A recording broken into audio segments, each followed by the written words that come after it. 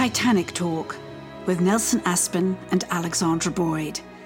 Here we feature stories from the independent documentary Ship of Dreams Titanic Movie Diaries and everything else to do with the iconic ship. From James Cameron's epic groundbreaking movie to the history and legacy of Titanic herself.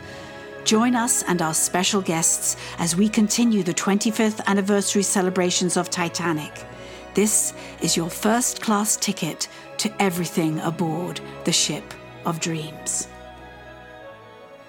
I'm Nelson Aspen, and we can't believe that we're coming up on the end of our first season of Titanic Talk with nearly 24 episodes. And sometimes, you know, you have to really pursue somebody for a while, and it takes 20 episodes to get them, and the schedule's coordinated, and we've worked it out. Alexandra Boyd, my co-host, the filmmaker behind Ship of Dreams, Titanic Movie Diaries, and one of the stars of James Cameron's 1997 Titanic. Who do we have today?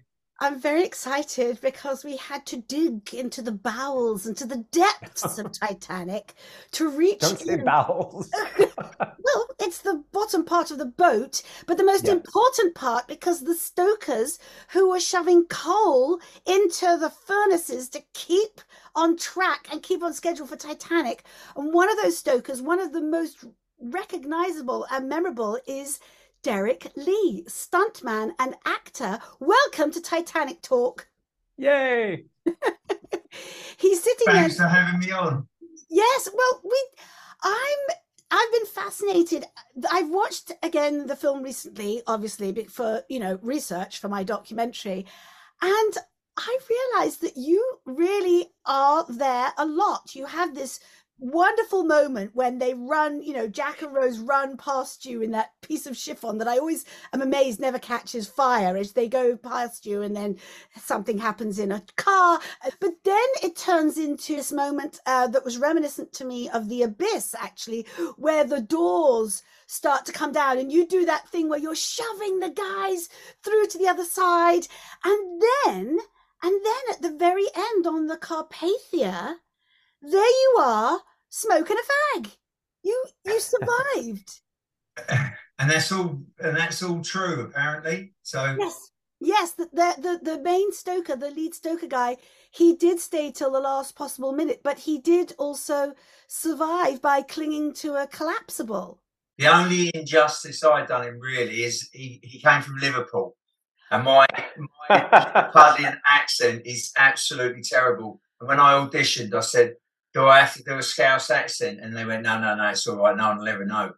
But walk us through your audition process, because I know you as an incredible stunt man, stunt performer and coordinator. But you auditioned for Simon. Were you working with Simon Crane already, or did they call you in saying, no, we need this burly bloke to play this stoker? The film had already started. How long ago is it now? It's 1996. Cast your mind back. Now, he works so much, you never stop working. So Titanic is just one of the many feathers in your cap. I can't remember what I did last week, let alone 25 years ago. James Bond, Bourne Ultimatums, all of that stuff. Doctor Who, Wonder Woman. I don't know where there was. I'm sure there wasn't self-taping, but I auditioned in London. I got a call from the casting director, and I can't remember who that was. But you probably know that. Mally Finn or Emily Schweber, who would have been her associate, yes. Right, and I don't know whether I had to go and audition. I don't think I self-taped. Anyway, I did the audition, and then about 3 days later, it had to go back and forwards to the States. I got a call, you've got the part. So that was it. I think Simon must have put me up as part of, because obviously more stunt people that can act that's down there, we can stay right in amongst the action. So that's how it all started. But did you do any other stunts besides playing the stoker? Yeah. But because I was featured so heavily, I jumped off the top of the ship. That was about 70 foot, I think, into the water. Or the poop deck stuff. But I had to be disguised because they said you've got to keep your face out of camera because you can't be Frederick Barrett 1 minute and then like another the next. So you are the guy that does the spin. Everybody loves the guy that falls, and then I'm sure it's CGI, but he spins. He bounces off the propeller, doesn't he? Some of it's CGI, but some of them did take quite a tumble, and there was a couple of broken bones here and there. Well, it's So, stunt work, though, right? I mean, yeah, but it's still supposed to be relatively safe. Well, I'm impressed that you're not just a stuntman who looks the part, but you are an accomplished actor. And I was reading that on your website bio that you took it upon yourself to make sure you studied acting. So when do you get to exercise that? I find it unusual to meet a stuntman who's had a career as long as yours, because the very nature of stunt work, it's like being a professional athlete. It shortens your span of workability. So tell me about that, about how you keep not only fresh and working, but being both an actor and a stunt person. I'll tell you how I got into the acting first. To be a member of the British Stunt Register, you have to have a full equity card. That's like a SAG card, but we call it equity. And back then, and this is in 1987, it was called Catch 22. The union was really strong. You couldn't work without the card, and you couldn't get a card without work. So a friend of mine was going to drama school, and she said, "Listen, the woman that owns the drama school, because this is inadvertently leading on to another story. She's going to be buying her own theatre, and if you get in, if you audition and you get in, she'll guarantee you an equity card at the end of it by doing stage management. I can fill it up like that." So that's sort of what happened, and that was called Red Roost Theatre School in Maidenhead, and Kate Winslet went there. So that's how when I first met Kate. So I got my equity card, I got onto the register, and I sort of carved out a niche for myself for being able to play the part and do the stunt. Yeah. So and not many people, there are a few now, but not many stunt people could act at that time. So I was sort of cleaning up, and I got some sort of really good little cameo parts in some quite major films. Titanic. Talk about some of the films that you've worked on in that respect, where you got like a little speaking role, but then you could do a tumble or fall off a 70-foot drop off the back of Titanic. I can't remember them all, Alexandra, but I got thrown off the roof by Daniel Craig in Quantum of Solace. It was only one line, but I tell him to piss off. Originally, it was mute, and I said to the director, I said, "Not another mute stuntman getting thrown off a roof." He said, "Well, what would you say to him?" I said, "Well, if he told me who I was working for and I wasn't supposed to say anything, I'd just tell him to piss off." And he went, "I don't like it. Austria. I'm not doing him any favours either." But there was loads of phone calls back to London. "Is that a swear word?" "No." Anyway, in the end, they let me say it. What other films have I done? I've done quite a few historical documentaries. That was a bit of a flavor of the month or flavor of the year at one point. I saw some of that on your web. Weren't you a gladiator of some sort? Something with a loincloth and a sword, or maybe. Yeah, I played Richard the Lionheart. Always ended up in the desert, though. I've been to the desert too many times. That's why I see a heat theme. You're telling me that you're there enduring a heat wave while we're shooting this right now in Titanic. You're dealing with the fire in the boiler room and all of that. What so many of the actors we speak to from Titanic talk about the scenes that were never used, what ended up in the editing room floor. You must have that same experience. What did you film that we didn't get to see? None of it. It was all shown. Yeah. Yeah. I didn't even have to do any ADR.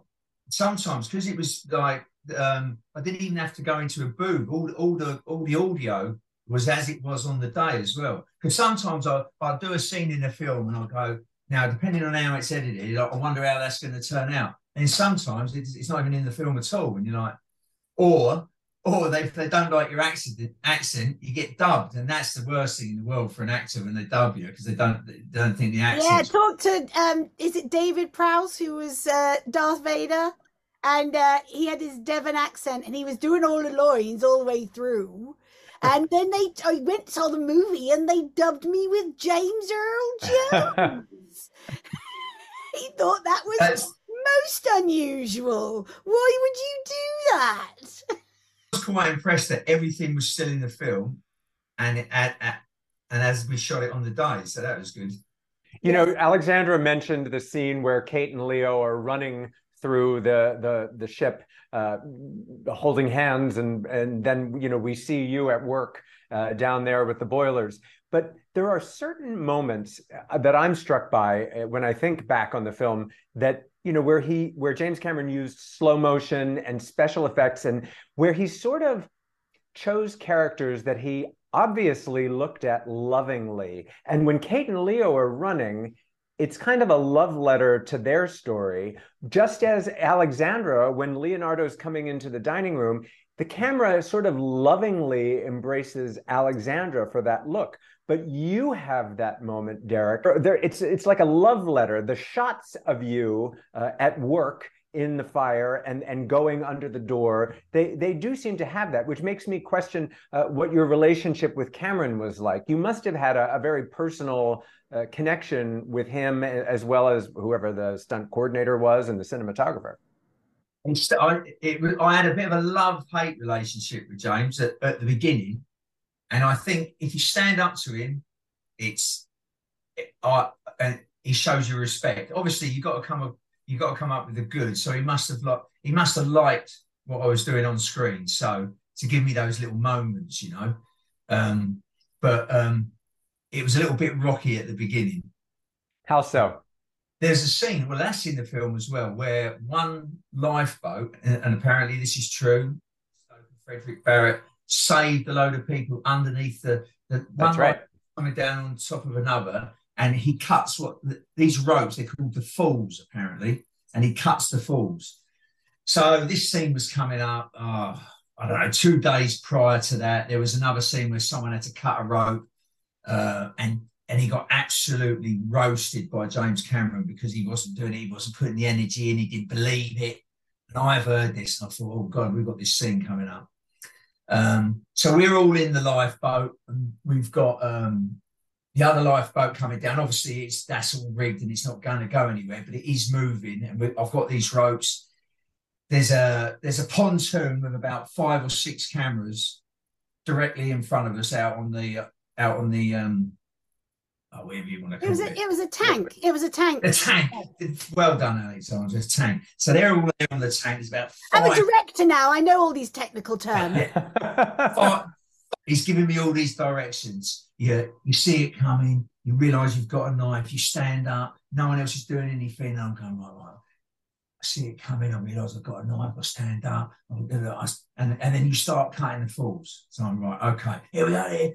And he loved the microphone. Here we go. Rolling. 3, 2, 1. Action.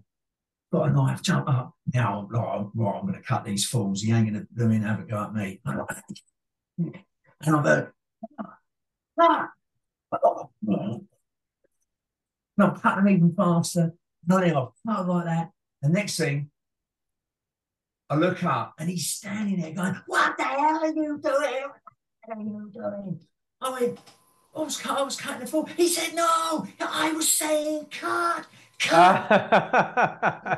I said, "Well, I thought you meant cut." He said, when you see me throw my headphones on the floor, what does that mean? I said, "Well, I can't look at you, or else I'll be looking down the lens of the camera." And he's like, and that was the moment where he sort of, and I thought, "Oh, Jesus Christ, I'll be on the next plane home." But after that, he was absolutely brand new. Said hello to me every time I saw him, shook my hand, like, "Hi, Derek, how's it going?" "Oh, yeah, good." We've got another scene, saying the other. So, yeah, that was quite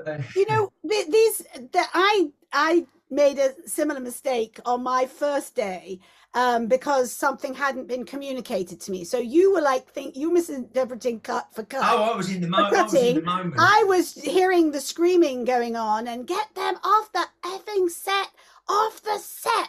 And he was talking about me because I was walking straight into the wrong part of the shot. But I was doing what I've been doing since 9 a.m. that morning. Nobody told me to wiggle round the other way and be out of the way. And 25 years later, and all this, people want to hear these stories about James Cameron, what a monster he was. I mean, he had $200 million riding on his shoulder. He was, and I'm not making excuses for him, because it's really hard not to lose your temper. I've done it a couple of times, but I take myself to another room and try not, and for me, it's trying not to cry with the frustration and how can we overcome this situation. But there were hundreds of people there, the crew, the $100 bills were just evaporating in front of you. And good for you by pushing back and saying, look, Jim, this is actually the situation. Of course we do what we're told. As actors, we're going to do anything we're told to help the shot, unless we're going to put ourselves in danger or it feels uncomfortable or whatever. But I think, looking back, and he said it himself, I thought I had to yell at everybody. I thought that was what you did. That's how you got, stuff out of people. But his own maturity realizes that you can coax people into doing almost anything with you, and then they'll run off the edge of a cliff with you. But it's hard when there's all that pressure. And really, in Ship of Dreams, Titanic movie diaries, I was kind of looking to delve into some of this stuff, and nobody really wanted to tell those stories. The overwhelming feeling was this was an extraordinary achievement, and to work with a director of that caliber on this movie was a mind-blowing, never to be repeated experience. And lucky us. That's what I say. And how was it different? How was it different from the other films? Because you've done so many, Derek. How was Titanic special? I like the diversity of people. I've done a lot of war films, like the historical documentaries. Do you know what I mean? It was just nice. It was nice. How many people were on the boat, Alexander? It got to be 300. What? On the boat, 2,000. On the 2,000. He means in the film. Filming. The I mean. Oh. You mean there were all sorts? How many actors? There were all sorts. There were over 230 speaking roles. Yes. Yes. So at any given time, with all the essays and everything, there could be at least 150, 200 people in some of the scenes everywhere, and he knew everybody's name, every single one of them's name, and he did shout and scream a lot. But like I say, I think his bark was worse than his bite.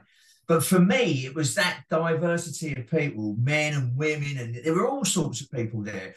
Well, in between takes, I got talking to people. One bloke he moved from California, and he invented something, patented it, and he was a multi-millionaire, and he was just doing it for the experience. And there was loads of people like that on the boat, and coming from England as well. My first time working over in it was Mexico, but meeting all these different people, you know what I mean? And I was young in my career. I don't travel as well now. I don't do long runs anymore. But I thought it was fantastic.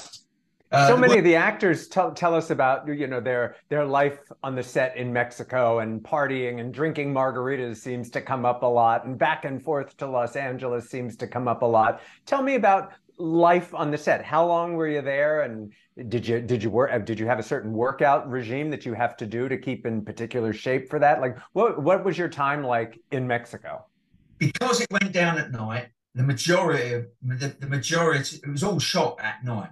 The Carpathia scene, I went from night work to daylight, because obviously they were rescued in the daytime. But the majority of the work was at night. They'd chosen that studio where there was a hill, so we used to sit and wait for the sun to come up over that hill. Once the sun come up, that was the end of our working night. Then we used to go back to the hotel, and that's when we got in that. That's when we used to have a little cool down drink and then go to bed. Then I'd get up and I'd run along the Pacific and do my training. Then we'd go in for breakfast, but the margaritas, the tequila, and everything, because we were working all night. When the weekends came, you were just like up all night. That was it. We were out and it was properly like the Wild West down in down there. And we used to drive down and go down into San Diego every now and again as well, and we went down to LA some weekends. So from that point of view, it was good. It was fun. I really enjoyed it. How long were you there? What was your stint on the set? I can't remember. My wife knows because well, she wasn't my wife at the time. I think I was there about 6 months, something like that. And I came back for Christmas and went back out there again. There aren't many stuntmen that are recognizable, and and that's because you also acted in it. But you're definitely a recognizable guy, and 25 years later, you're doing something right. Maybe it's your multivitamin or something, because you still look like you, the you that we remember. Where does Titanic fit in your life now? Is it something you come across on television and watch? Where does it fit in here in 2023? It fits in as an achievement in my career. I haven't seen it for a long time. My kids love the fact that I'm in it because everyone Sure. sort of is on. The next thing you know, all their mates are talking about it. Brilliant to be a part of it. Absolutely, it was fantastic. So I mean, if they're proud of their dad and love to see it, how old are they? I mean, is it part of their lives, Titanic? what? But do you know what? I've never asked them. One of them's 21, the other one's 14. So I don't think they're Titaniacs, but they might be undercover ones. I don't know.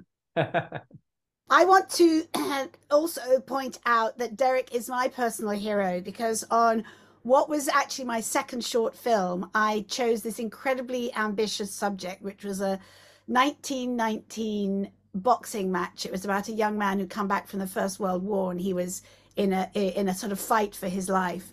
And I was a brand new director. I was sort of producing it as well, and Derek's name had come up with another actor, and I was like, Derek, I never met him on Titanic, but oh my gosh, give me his number, because I needed these boxing sequences to be choreographed.